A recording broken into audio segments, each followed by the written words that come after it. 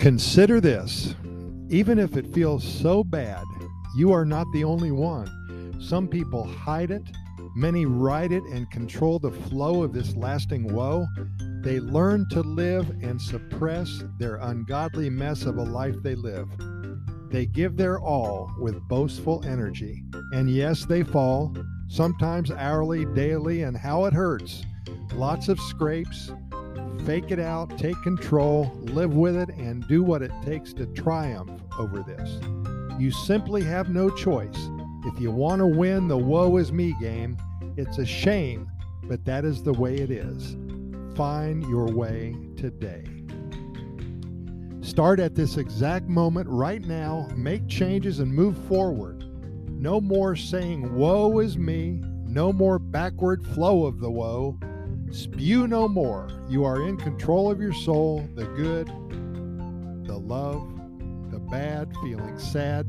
Treat it like a Fortune 500 business and get it done. It's fun when you win, so begin. You know, maybe all you need is a little bit of Costa Rica.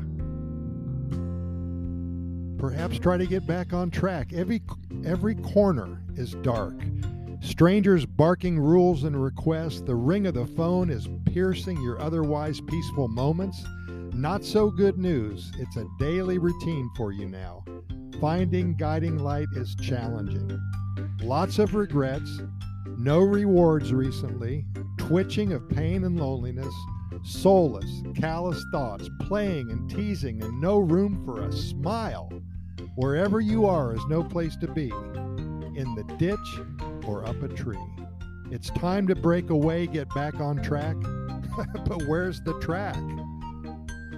Boy, you may be too far gone, huh? Well, there is no plan, perhaps no track, but there has to be. There's no more room for hide and seek.